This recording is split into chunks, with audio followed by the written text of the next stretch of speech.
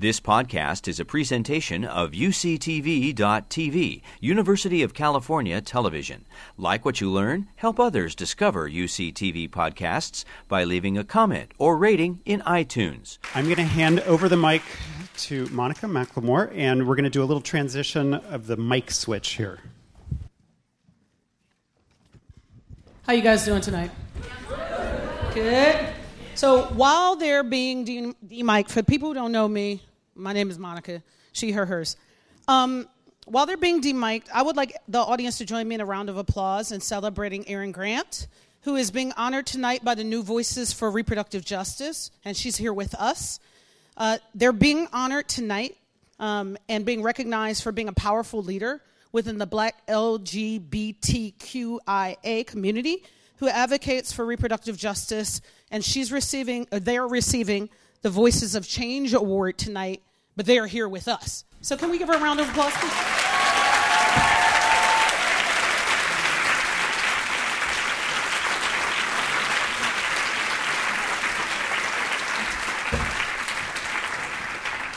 They didn't know I was going to do that. Last weekend, the DCCC was here, and we had a Democratic convention, and our governor, Gavin Newsom, got up and said something really inspiring. And for those of you who didn't hear it, I'd actually like to give you a little taste of what he said. The headlines were almost correct in the news where he invited people to come to California to have their abortions, which I thought was really interesting and fascinating.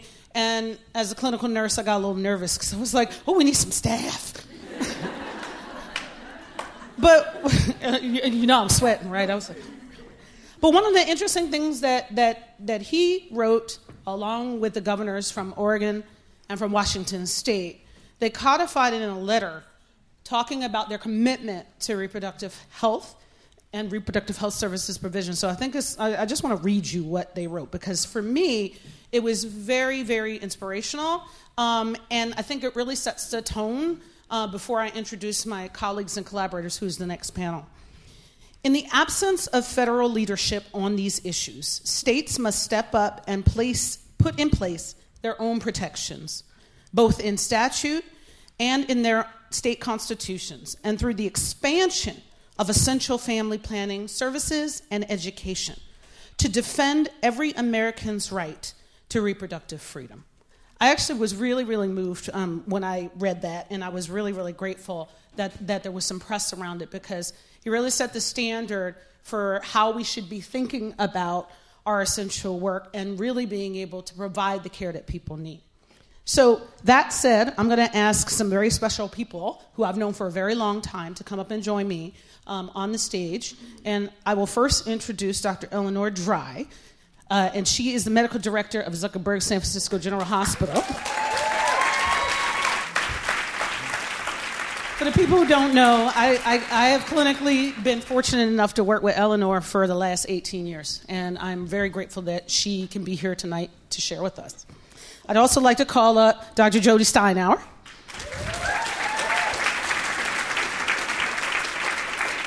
I see you coming. I see. She's got her mic on now. She is the director of the Bixby Center for Global Reproductive Health and also works at the Women's Option Center. And I've been very fortunate to work very closely with her and the team from Innovating Education and Reproductive Health. And so very glad that you have your microphone on. And then you have yours on. Okay. And let me call the stage Ushma Upadhyay. And I have to tell you, Ushma was one of the first people at Answer that I had opportunity. She and Lori Friedman really embraced me in a way that I will forever appreciate, because she was doing some work with my mentor, Dr. Diana Taylor, on the Health Workforce Pilot Project number 171, to be able to provide the evidence that was necessary for advanced practice clinicians to be able to do aspiration abortions. So that said, the panelists will start, and we'll provide you with some brief comments, and then I'm going to ask them some questions. Eleanor.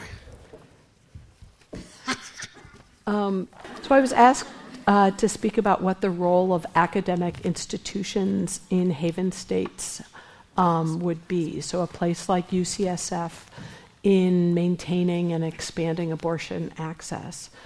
So what I would say is that we're lucky in academic institutions. We're sort of known for quality and high-risk abortion care. So as such, we are in the privileged position of providing abortions beyond the first trimester for women who are most at greatest medical risk, who may have the most medical comorbidities, the most medical problems, and also just going later than other places may be able to offer. So what I would say is really quite unusual in our city is that at San Francisco General, where we have a Women's Option Center that you heard about, we're part of UCSF, but we're also part of the Department of Public Health. And what's I find incredibly moving is that the mission of our hospital, as part of our public health department, is to be a safety net for uninsured and underinsured residents of San Francisco. And yet the Department of Public Health has understood for decades now that they actually are a safety net for abortion care. And that has given us a lot of support in providing for patients coming from beyond our city's borders, even from beyond our state, who need our services. And beyond that, the Department of Public Health and our city attorney had the understanding that, for example, when there was the federal abortion ban, it was their idea to join that lawsuit on behalf of the patients served within our hospital, saying that we ought to be able to provide these services. And then this week, they've understood that the overly expansive Health and Human Services interpretation of conscientious objection, which I find so incredibly offensive, how they're interpreting it, that our city attorney's office is like, sign us up. We're going to sue the Trump administration on this basis because what they should be talking about is what is the role of conscientious provision. And so it's really amazing to be in a place like this. So yes, we're the safety net as UCSF and San Francisco General for our patients, but beyond 24 weeks, we're allowed to also provide a safety net for those patients. And what that's meant within San Francisco General is that many of those patients cannot get these services at an affordable price, and we are able to be a safety net for those patients. What I don't know, as abortion becomes more restricted, is as I imagine more patients coming to a Haven state, that will require increased support as a safety net, again, beyond the original mission of our hospital to help those patients. As an abortion provider in an academic setting and in San Francisco, I'm from Missouri. So, you can talk about Henry Hyde being from Illinois. We, in my home state, gave everybody Clarence Thomas. So we all have things that we feel not so good about, perhaps. But I feel very lucky to be here. I feel like in an academic setting, it's amazing to be able to provide the evidence to fight the restrictions and to be a proud provider of outstanding abortion services. And as I said, I can't imagine not providing those services. I know on a day-to-day basis how critical those services are for the patients we see. And I cannot imagine being in an academic setting where I would be in a restrictive state. I can't really wrap my mind around it because I think, it's easy for me in San Francisco to say, what would I do? But I don't really know what I would do, but I can't imagine being told I would stop doing what I'm doing. I feel very lucky to participate in the care that I'm able to offer here.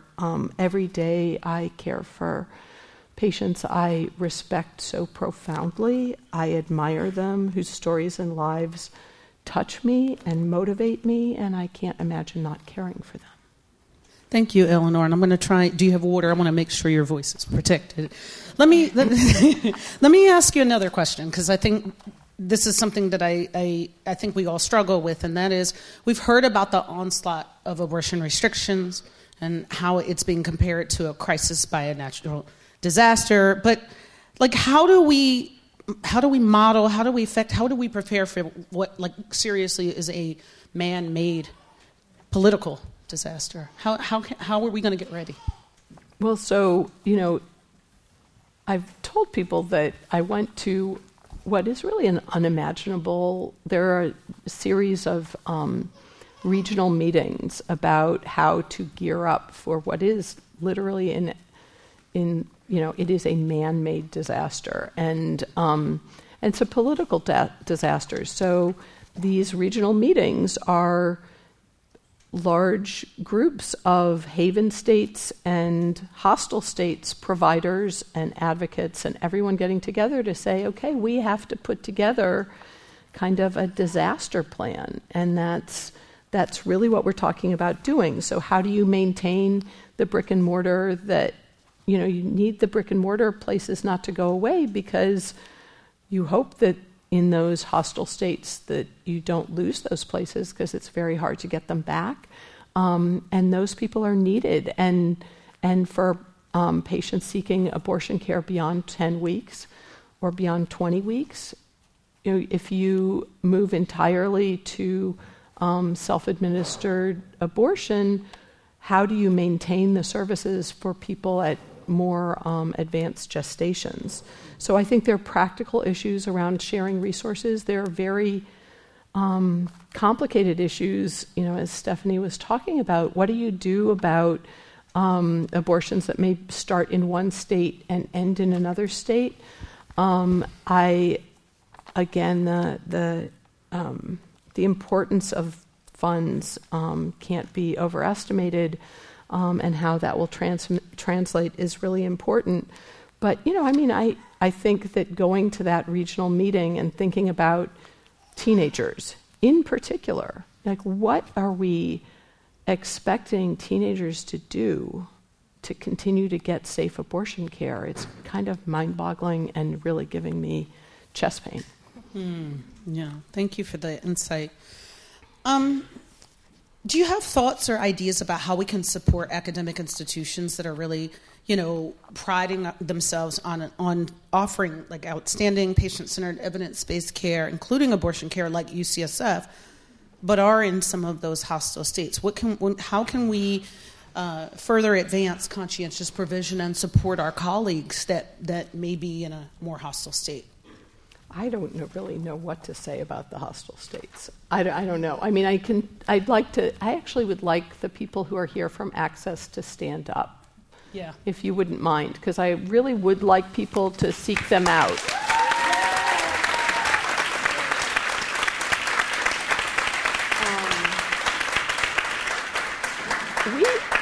I again want to say, as we look to this, this really, as I said, kind of unimaginable future, we already are heavily reliant on Access, Women's Health Justice, for their hotline, for their practical support volunteers who have such a rich understanding of our patients and their needs.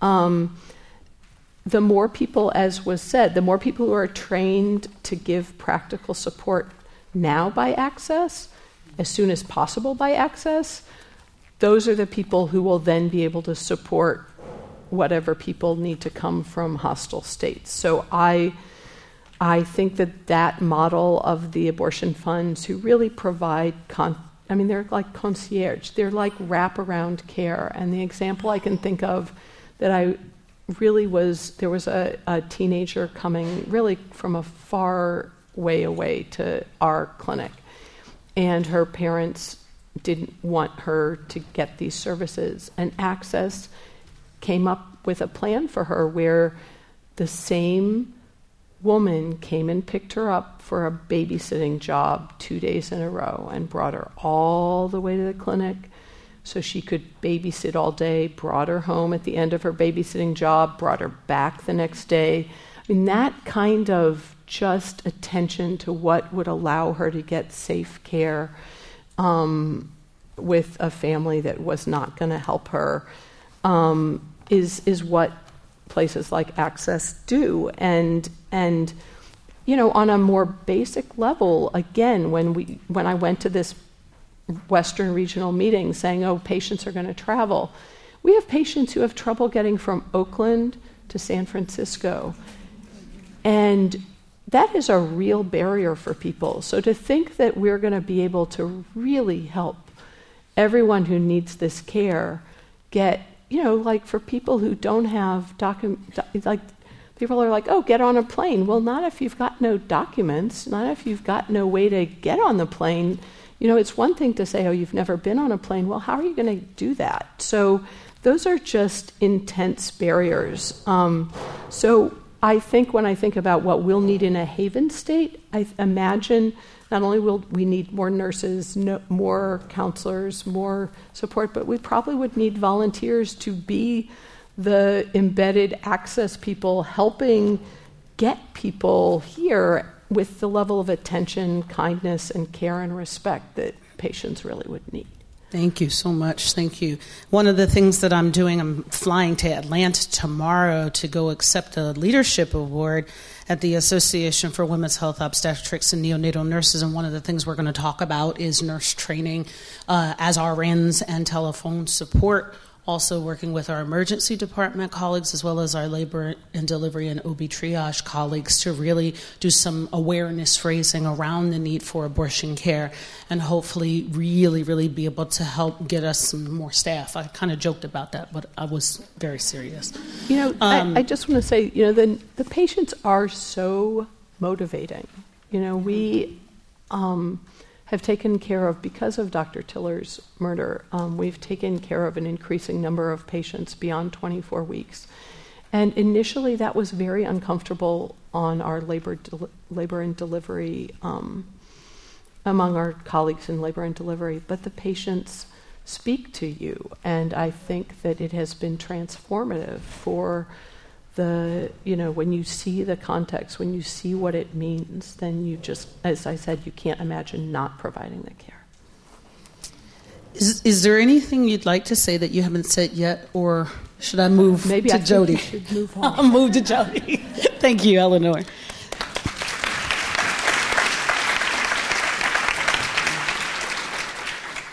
So, Jody, can you walk us through how should we rethink and or restructure training to prepare the clinical workforce to care for patients in a post-Roe United States? What should we be thinking? Yeah, well, I wish I got to talk about the patients, but I'm going to try and talk as passionately about learners, so everyone get excited. Hey, they get radicalized too. Yeah, they're really person. So I just wanted to start by acknowledging I see all these people in the room who trained me to provide abortions. So I want to acknowledge you.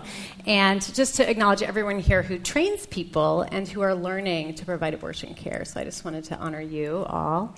Monica, Eleanor, and I are all clinical educators. So our job is to train doctors and nurses to have competence and skills to provide compassionate, patient-centered care. And we are so likely to be able to do that. And of course, part of being able to provide care for patients is to be able to provide abortion care. Abortion is common. Abortion is more common than surgeries to remove the appendix, the gallbladder, more common than hysterectomy. It's about as common as cardiac catheterization, which is a diagnostic test to evaluate whether the heart is getting enough blood flow. It is very common. Obviously, I'm telling you who don't need to hear this. But this is why it is so critical that it is integrated in all schools of nursing and medicine, no matter what type of specialty the learner is in. So that's why I'm talking to you today. And so I want to just start for a second by talking about the current state of training, because we have not achieved an ideal state of training. And then we're already facing extreme restrictions, as we've already talked about. And if we actually entered a time where abortion's banned, training is just going to get more complicated and critical. So, and I just want to honor that I'm really focusing on medicine and nursing, those two professions. I want to just honor that these are just two members of the abortion care team. We have counselors, we have medical assistants, we have volunteers. It takes a lot more to provide care for patients. So what is the current state? Well, OBGYN residency programs are mandated to provide abortion training in all aspects of abortion care, including doing abortions. Family medicine residency programs are mandated to provide training in pre- and post-abortion care and provide the option for family medicine physicians who want to learn to do abortions to be able to learn to do abortions. Abortion is expected to be in curricula of other specialties of medicine, like emergency medicine, so that physicians in the emergency room can care for the rare patient. Remember, abortion is extremely safe, but the rare patient who needs to be seen in the emergency room, for example, after an abortion. All medical students and nursing students are expected to learn about abortion so that they are prepared to counsel patients, to refer patients, and to treat them with compassion. And for, depending on the specialty, maybe to have more advanced training. So in reality, we haven't really met these goals even today. So we still have 1/3 of OBGYN residency programs without routine integrated training. We still have a majority of family medicine residency programs that do not have integrated training. And we still have many, many medical students and nursing students, including advanced practice clinicians, who do not learn about abortion. So that's where we are in the pre-Roe America, the in-Roe America.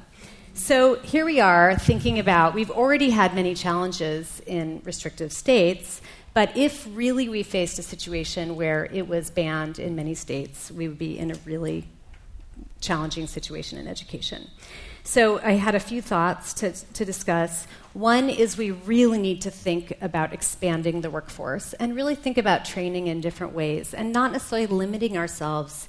I would say, you know, my focus is in abortion training and education, and the people in my community tend to think fairly narrowly. We sometimes really focus on family medicine and OB-GYN and advanced practice clinicians. We really need to think into different disciplines in medicine, or different subspecialties in medicine, and really think about the full spectrum of nursing care, including pre-licensure nursing, and really the whole workforce. That's one thing we really have to do. We have to think differently about curricular content. So we need to think about what would it take to prepare all nurses and physicians to provide care for patients in both legal abortion settings and illegal abortion settings. And, you know, a lot of this was brought up by our previous panel as well, but we need to really make sure everyone is trained, all clinicians, to create a welcoming and non-judgmental space for patients, to really do a better job of educating patients about bodies and menstrual cycles and what it might mean to be pregnant. And then we talked a lot about harm reduction.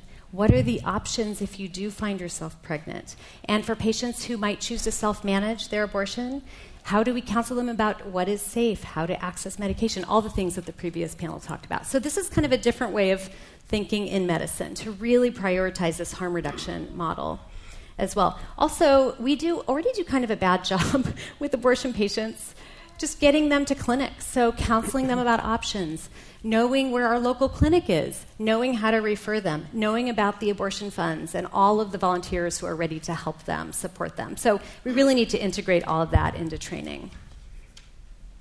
The last thing I wanted to say is that we also really need to worry. I am very worried about the learners in these states without legal abortion. How are they going to learn the skills they need to provide care for patients? I mean, this is a disaster. Already we are suboptimal in our training. So we need to really put pressure, I think, on all schools of medicine and nursing to really prioritize this and to be ready for this if this were to happen. Already we have places with extreme restrictions where they don't actually get to interact with patients needing abortion or being in abortion care settings. But we need to really put pressure on the schools. We need to put pressure on the national organizations who set these rules. So how are we going to handle it if it is a requirement for OBGYN programs to have training if there are no legal abortions in that state? How can we make those residency programs train to competence, right? Same with medical schools, same with nursing schools, et cetera. So we really need to think about it at the level of the national organizations. our learners need to demand training and think about creative ways to overcome the shortage of patience they will have. So we've been thinking a lot about distance learning and online training techniques, the use of simulation, all of these kinds of other modes of learning that we could integrate in places without access to patients. Thank you, Jody. It's very, very helpful. Building on what you've just outlined for us, how can a teaching institution like UCSF help train clinicians to provide abortions in new geographic distribution? Well, that is a tricky question. So many, especially medical schools, are so often centered in these densely populated areas, and so thinking about how to inspire graduates to go out and practice, to be in clinics on the borders, to be in places where they haven't been before is a little bit challenging. I mean, I think one thing we could do is really prioritizing teams of faculty and learners to provide care outside of sort of the safe space of the academic institution or community. Engage in the larger abortion provider community, get to know different providers, really build a community beyond the academic medicine walls. Every time I've mentored many people and taught people who, as soon as they go work in these clinics that are sort of outside of our protected San Francisco General Clinic, which is so beautiful, they are just so inspired and motivated to continue doing that work. So I think that's one way, is just simply bringing them there and modeling. And then, do you have specific recommendations or specific things you want to highlight about us as UCSF and really thinking through how we can be expanding the work that we're doing? Because we've had some success, we've had some, barriers and challenges, but how can we really be thinking differently about high quality reproductive health care to people both in California and in other states? Well, I think that I'll take a moment to brag about UCSF because I feel like we've done some really good things in this world. I'll just start with Monica, who we created Monica. Oh, here? Yeah, she trained at UCSF.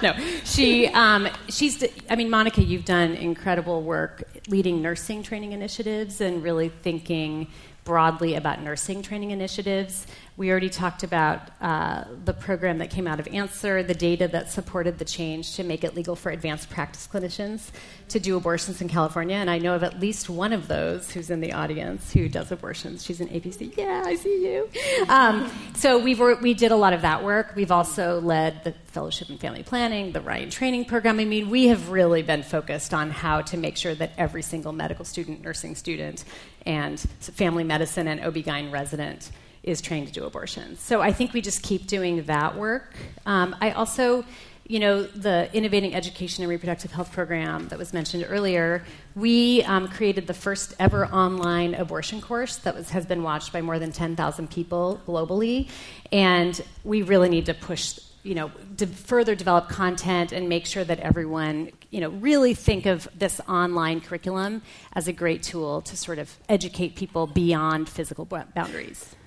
May I mention something that did come up in the regional meeting, which is, if Haven states are going to take care of more patients, it is important, if we're going to keep training people, for part of the considerations of those patients traveling is to places where they are going to train providers. So, for example, in our clinic, if we had more patients in our clinic, we would be able to accept trainees from other places. But, the way medicine works is that you need a certain sort of critical number of patients being seen for providers to efficiently learn to be safe, respectful, the people who you would want to participate in your abortion care. So I think that the hard thing is, if you need to be efficient, you need to see people quickly. Trainees are not really that. So that has to... So there is a built-in tension there because they're slow, and you want them to be slow because they need to learn at a pace which is fair. So that is a balance. But at the same time, when I was a fellow and I was training people in South Africa in different clinics, you need a certain amount of volume because otherwise it's just not efficient learning. And it is amazing and quite moving to see how quickly people can get skills for what is straightforward care. But if you only do a couple procedures in a day, that is not happening, And then the one last thing I wanted to add is I was also thinking about how important emergency medicine is, and the nurses, the staff, the physicians in emergency rooms are really critical, and I really think we need to be thinking about how to bring these messages to that community to make sure that patients are not treated as criminals or treated compassionately, and they really know how, this content, which they currently don't know that well. Yeah, and I just want to say, like in our little clinic, we've trained internal medicine people. One of them's going down to Texas now. Surgeons, we've trained surgeons. Surgeons who have gone elsewhere. So these are skills that are within, and that motivated people, I think, really will take this to places where it's needed. Agreed. Thank you. Mm-hmm. So we've heard about clinical care provision and we've heard about teaching education, but I think we also need to hear about research. And so, Ushma, let me ask you this question. What do you see as some of the methodological challenges to researching the consequences of abortion restrictions? Sure. So I am a public health social scientist based at ANSWER, Advancing New Standards in Reproductive Health. I'm one among about 15 researchers, and many of them are here, so I'll try to represent. A lot of the work we all do is researching the impacts of restrictions on women's lives. And restrictions have different impacts. Sometimes they reduce the ability of providers to keep their doors open, and they lead to closures like admitting privileges laws and transfer agreement laws. And sometimes they increase the burdens on people's ability to get an abortion, like the 2-visit requirements and parental consent laws for people under 18. And then there are also laws that outright aim to shame people choosing an abortion. Missouri has a law that requires individuals to have a pre-abortion pelvic exam, when we know it is not a medical necessity for a doctor to examine your vulva and internal reproductive organs before an abortion. So in our work studying the effects of these restrictions, one of the greatest challenges that we've had to face is how do you identify individuals who would have had an abortion if those restrictions were not in place? So I think one of the answers is to look for people anywhere but abortion clinics, recruit out in communities. So that there's been some really innovative work. Jenny O'Donnell, who is now at the Society of Family Planning, recruited interview participants at shopping center parking lots. She is a brave person. And I think Walmart's. And my ANSWER colleague, who's not here, who couldn't be here tonight, Sarah Roberts, recruited patients at prenatal care centers. And that has worked out successfully. In my own work, I have a study, a Google AdWords study. We recruited people searching for an abortion provider and who were considering an abortion at the time. We followed them up 4 weeks later and asked them about the barriers that they faced in trying to obtain one. We're working on the analysis now, but at 4 weeks, 50% had obtained their abortion, 20% had decided that they wanted to carry to term, but another third of the participants were still trying to obtain an abortion 4 weeks later. That is a big problem. So what we need is really innovative study designs. We need more acceptance of thinking differently about how to reach people who are seeking an abortion to really understand their experiences.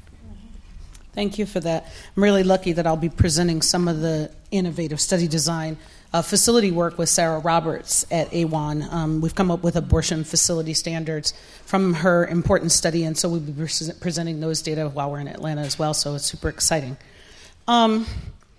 Let's pivot a little bit that as abortion access declines throughout the United States, what are some proactive things you're thinking about? And how can we at UCSF maybe be more proactive in our research question? One thing I have to say is I have never been more appreciative of the academic environment that we have at UCSF. There's never been a time where I've felt that I have this academic freedom and support. The email we received today, or was it yesterday, where the UCSF disagrees with HHS's decision to stop fetal, stop research. Studying, tissue research. And Dr. Murtha has supported me in difficult research plans, and so I feel very supportive. This week we have we're doing at Answer an abortion incubator. Abortion researcher incubator, and they're all right here. And just hearing about the struggles that they face at their institutions, it really makes me appreciate being at UCSF. But our team, we currently have several innovative trials that we are working on. Our own Dan Grossman has a portfolio of really cutting-edge research projects investigating alternative models of provision of medication abortion, and his powerhouse team is over here. They're evaluating access to medication abortion from pharmacies, both brick and mortar and online pharmacies. So eventually, the hope is that primary care provider in a small town would be able to just write a prescription and for their patients down the road. And I'm in the process of designing a study to test the feasibility, safety, and effectiveness of a telemedicine model of abortion. I'm working with Dr. Karen Meckstroth in our department. And that's the California Home Abortion by Telehealth study. And this study would be the first to omit any clinic visits or clinic tests that are usually required. And to assess whether prospective patients are within the 10-week gestational limit for medication abortion, we're going to do something very revolutionary. We're going to actually believe people when they say that they're certain of when their last menstrual period is and calculate a date based on that. And so, it is unbelievable how just crazy an idea is like that in the current institutions of clinical research that we work under. I want to thank you for shouting out the pharmacists, because I also want to include them in our group of people as we think about education and training and care provision. So thank you for that. You mentioned telemedicine. And would you sort of walk us through briefly, what are the major barriers to why we haven't seen an expansion in telemedicine? Yeah, that's a great question, and currently my favorite topic. First, we need high-quality clinical trials demonstrating that telemedicine is safe and effective. So this would be, a telemedicine model. A clinician can join and communicate with a patient in the comfort of their own home over video chat, and then mail the pills. And then another barrier are 19 states currently have laws against telemedicine. They're telemedicine bans in various... Specific to abortion? Yes, sorry, thank you. Yes, they promote, they love, it's often rural states love telemedicine because it is so effective in bringing primary care to patients. However, they carve out abortion and say that it can't be used for telemedicine. And we've heard one comment or a couple comments around self-managed abortion. So, can you talk a little bit about, what your thoughts are in terms of mifepristone and misoprostol use in our current environment? Sure. So we know that it's happening. In the Google AdWords study I mentioned, 5% of those the 50% who obtained an abortion reported that they had their abortion by buying pills online. So we do know that it is happening, but it will be very hard to study. Say in a post-Roe scenario, how will we know who's having abortions? What are the numbers? So we won't see rows of people in hospital beds like in the 60s. So we will need to be creative. We need to look at Google searches for self-managed abortion and look at that, look at changes over time. We could try to monitor sales of pills, purchasing pills over the internet, maybe try to access some of these companies if possible. And then we might be able to monitor change over time as abortion-related emergency departments visits increase. We know that 1/100th of all emergency department visits among women of reproductive age are abortion. 1/100th of all emergency departments visits right now are abortion-related, and we could look at change over time. Not that self-managed abortion is dangerous, but often people will go to seek care, reassurance, ask about those symptoms at an emergency department because that's often the primary source of care for many people. And then what we could also do is maybe a series of cross-sectional population-based surveys asking about people's experiences of self-managed abortion. And then there's always statistical modeling and projections. So Kirsten Thompson at the Bixby Center is working with Diana Green Foster and myself, and we're working on analyses modeling the distances that people travel to obtain an abortion and modeling what will happen if Roe were to fall or bans were to go into effect over time and at different scenarios. So there's lots to be studied as access declines. Awesome. Before we open it up to audience questions or Slido questions, is there anything else that's burning that you think you might want to say that you haven't said yet?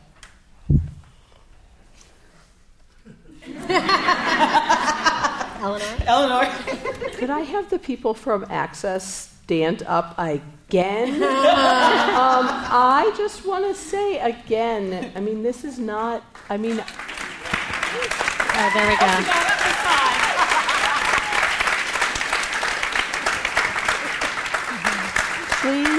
Please do meet these people and volunteer and make these connections. This is what we're going to need. They make things happen. They make things happen. So please meet them, work with them, learn from the people they take care of, and help them.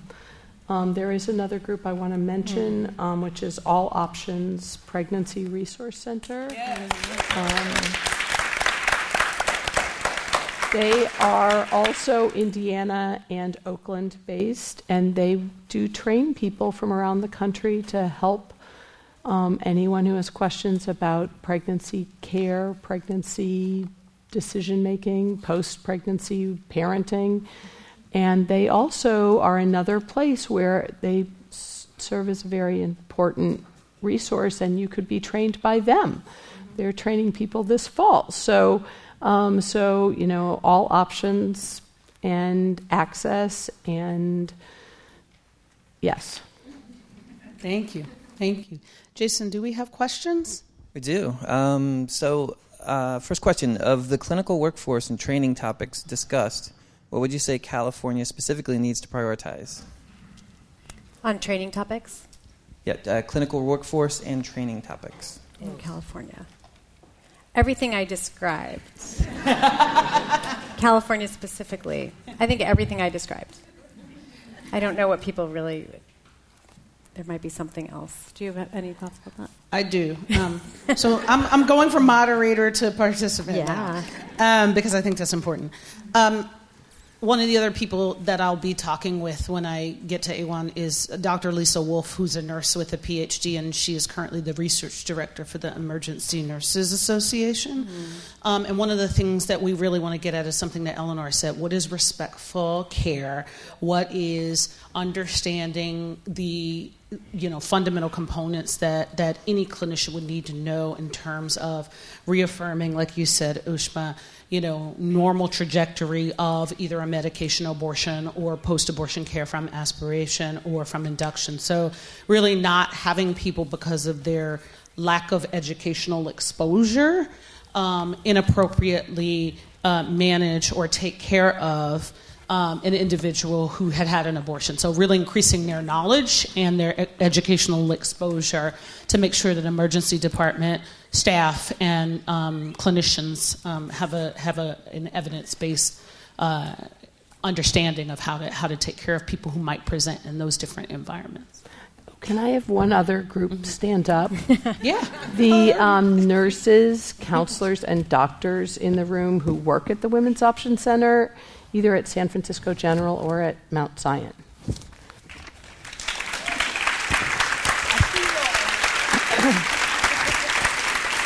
Okay, residents.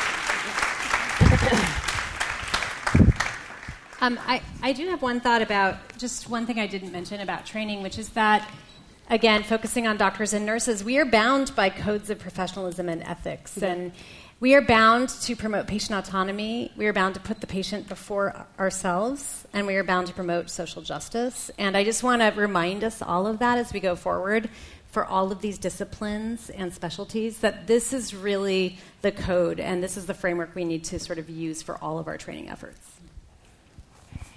Great. So we're running up against time, so we'll just have one last question, if that seems okay. We're right at 7, unless we want to run. Okay. So we've talked about patients having access to info about abortions, but how can we ensure they discover the correct information, i.e. misleading Facebook or Google ads?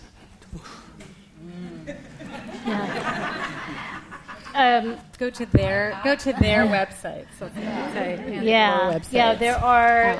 Hopefully people will be. Google just has this new policy where they are requiring abortion providers to testify. I don't know exactly how they're going to verify the accuracy of the clinic responses, but they must respond. Do you provide abortions? Yes, no, when they advertise. And so hopefully there could be, we could, in time, there could be a way that evidence-based sites would be verifiable in some way. I mean, what I've said, which is kind of the opposite of this question, which is that, now, unfortunately, whereas there used to be and still are, not outside of our hospital, but outside of many places that provide abortion, the people with the awful signs and the misinformation and the abuse. And now with the internet, we've invited all of those people onto our phones and in our homes. And so patients come to us. They have effectively been, just like the level of abuse they've gotten and the judgment they put on themselves is in part because of the shit that has gone to their homes and their phones, and it's just really, really disturbing. Well, I think one of the things that we actually need is public service announcements, and I know I'm biased in this because, I think billboards are a really good thing. We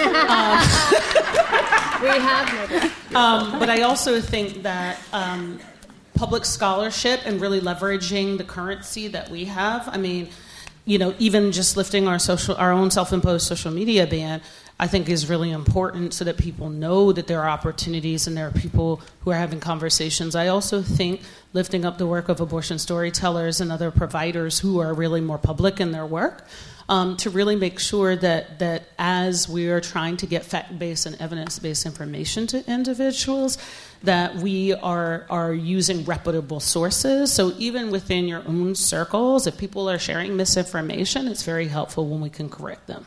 And the Bixby Center site is a very evidence-based And can I just source. say, in front of my mother and my department chair, I'm so sorry for my use of bad language.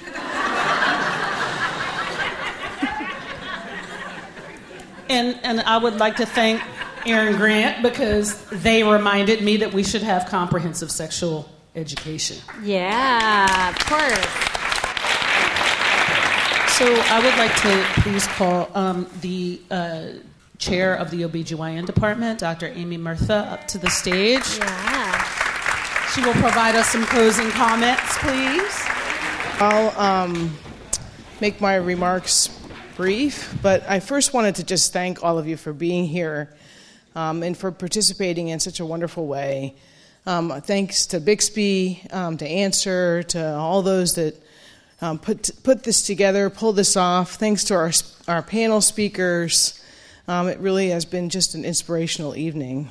I'm honored to be here tonight and to have the opportunity to participate in such an important conversation in a critical time in our country.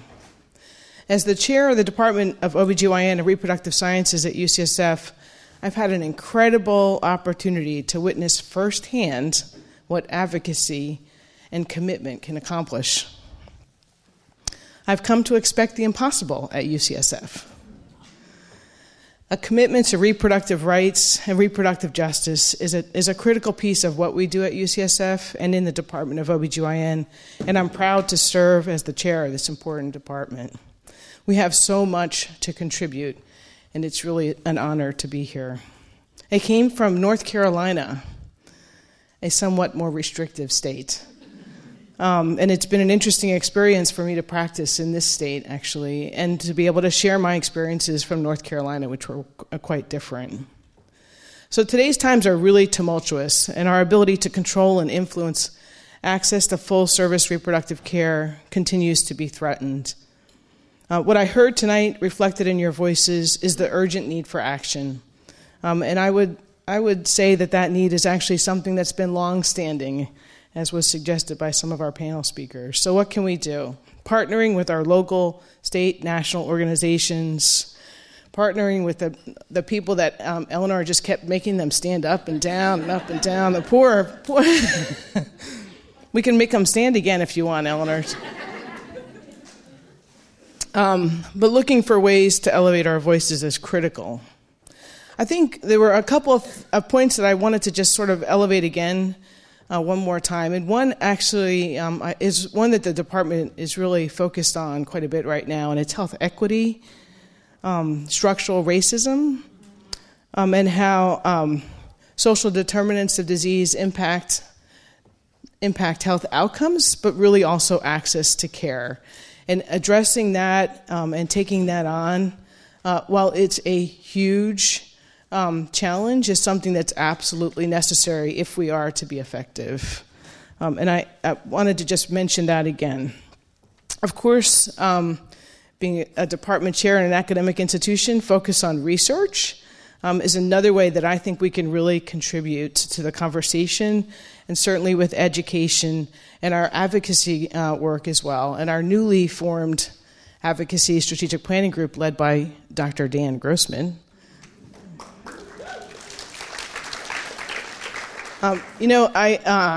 This is a long-standing battle, and as I considered what it was that I wanted to share with you tonight, I started thinking about my kids and my teenagers. I have a 15 and a 16-year-old, and I thought, gosh, this is really a generational issue, right?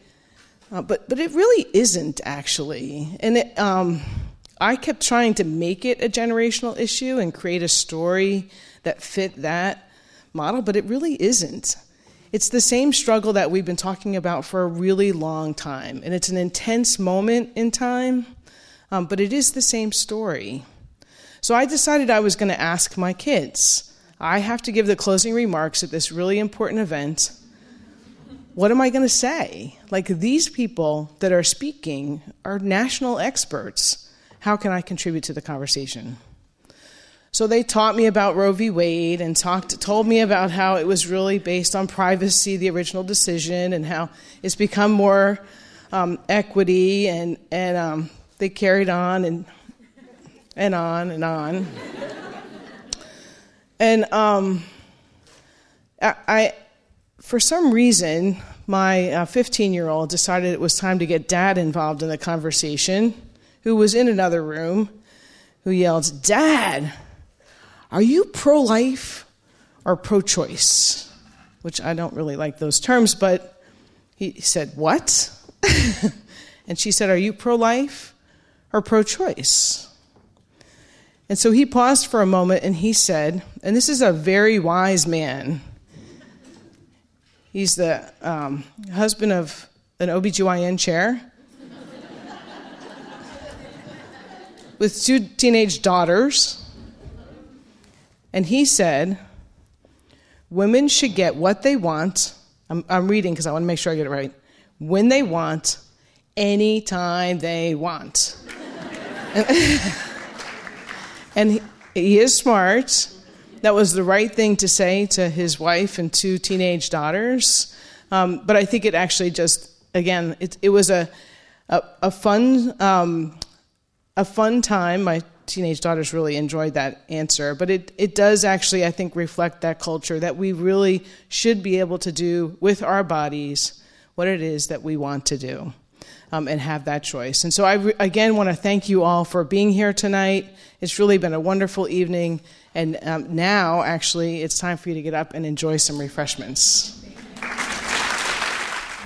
You've been listening to a podcast by University of California Television.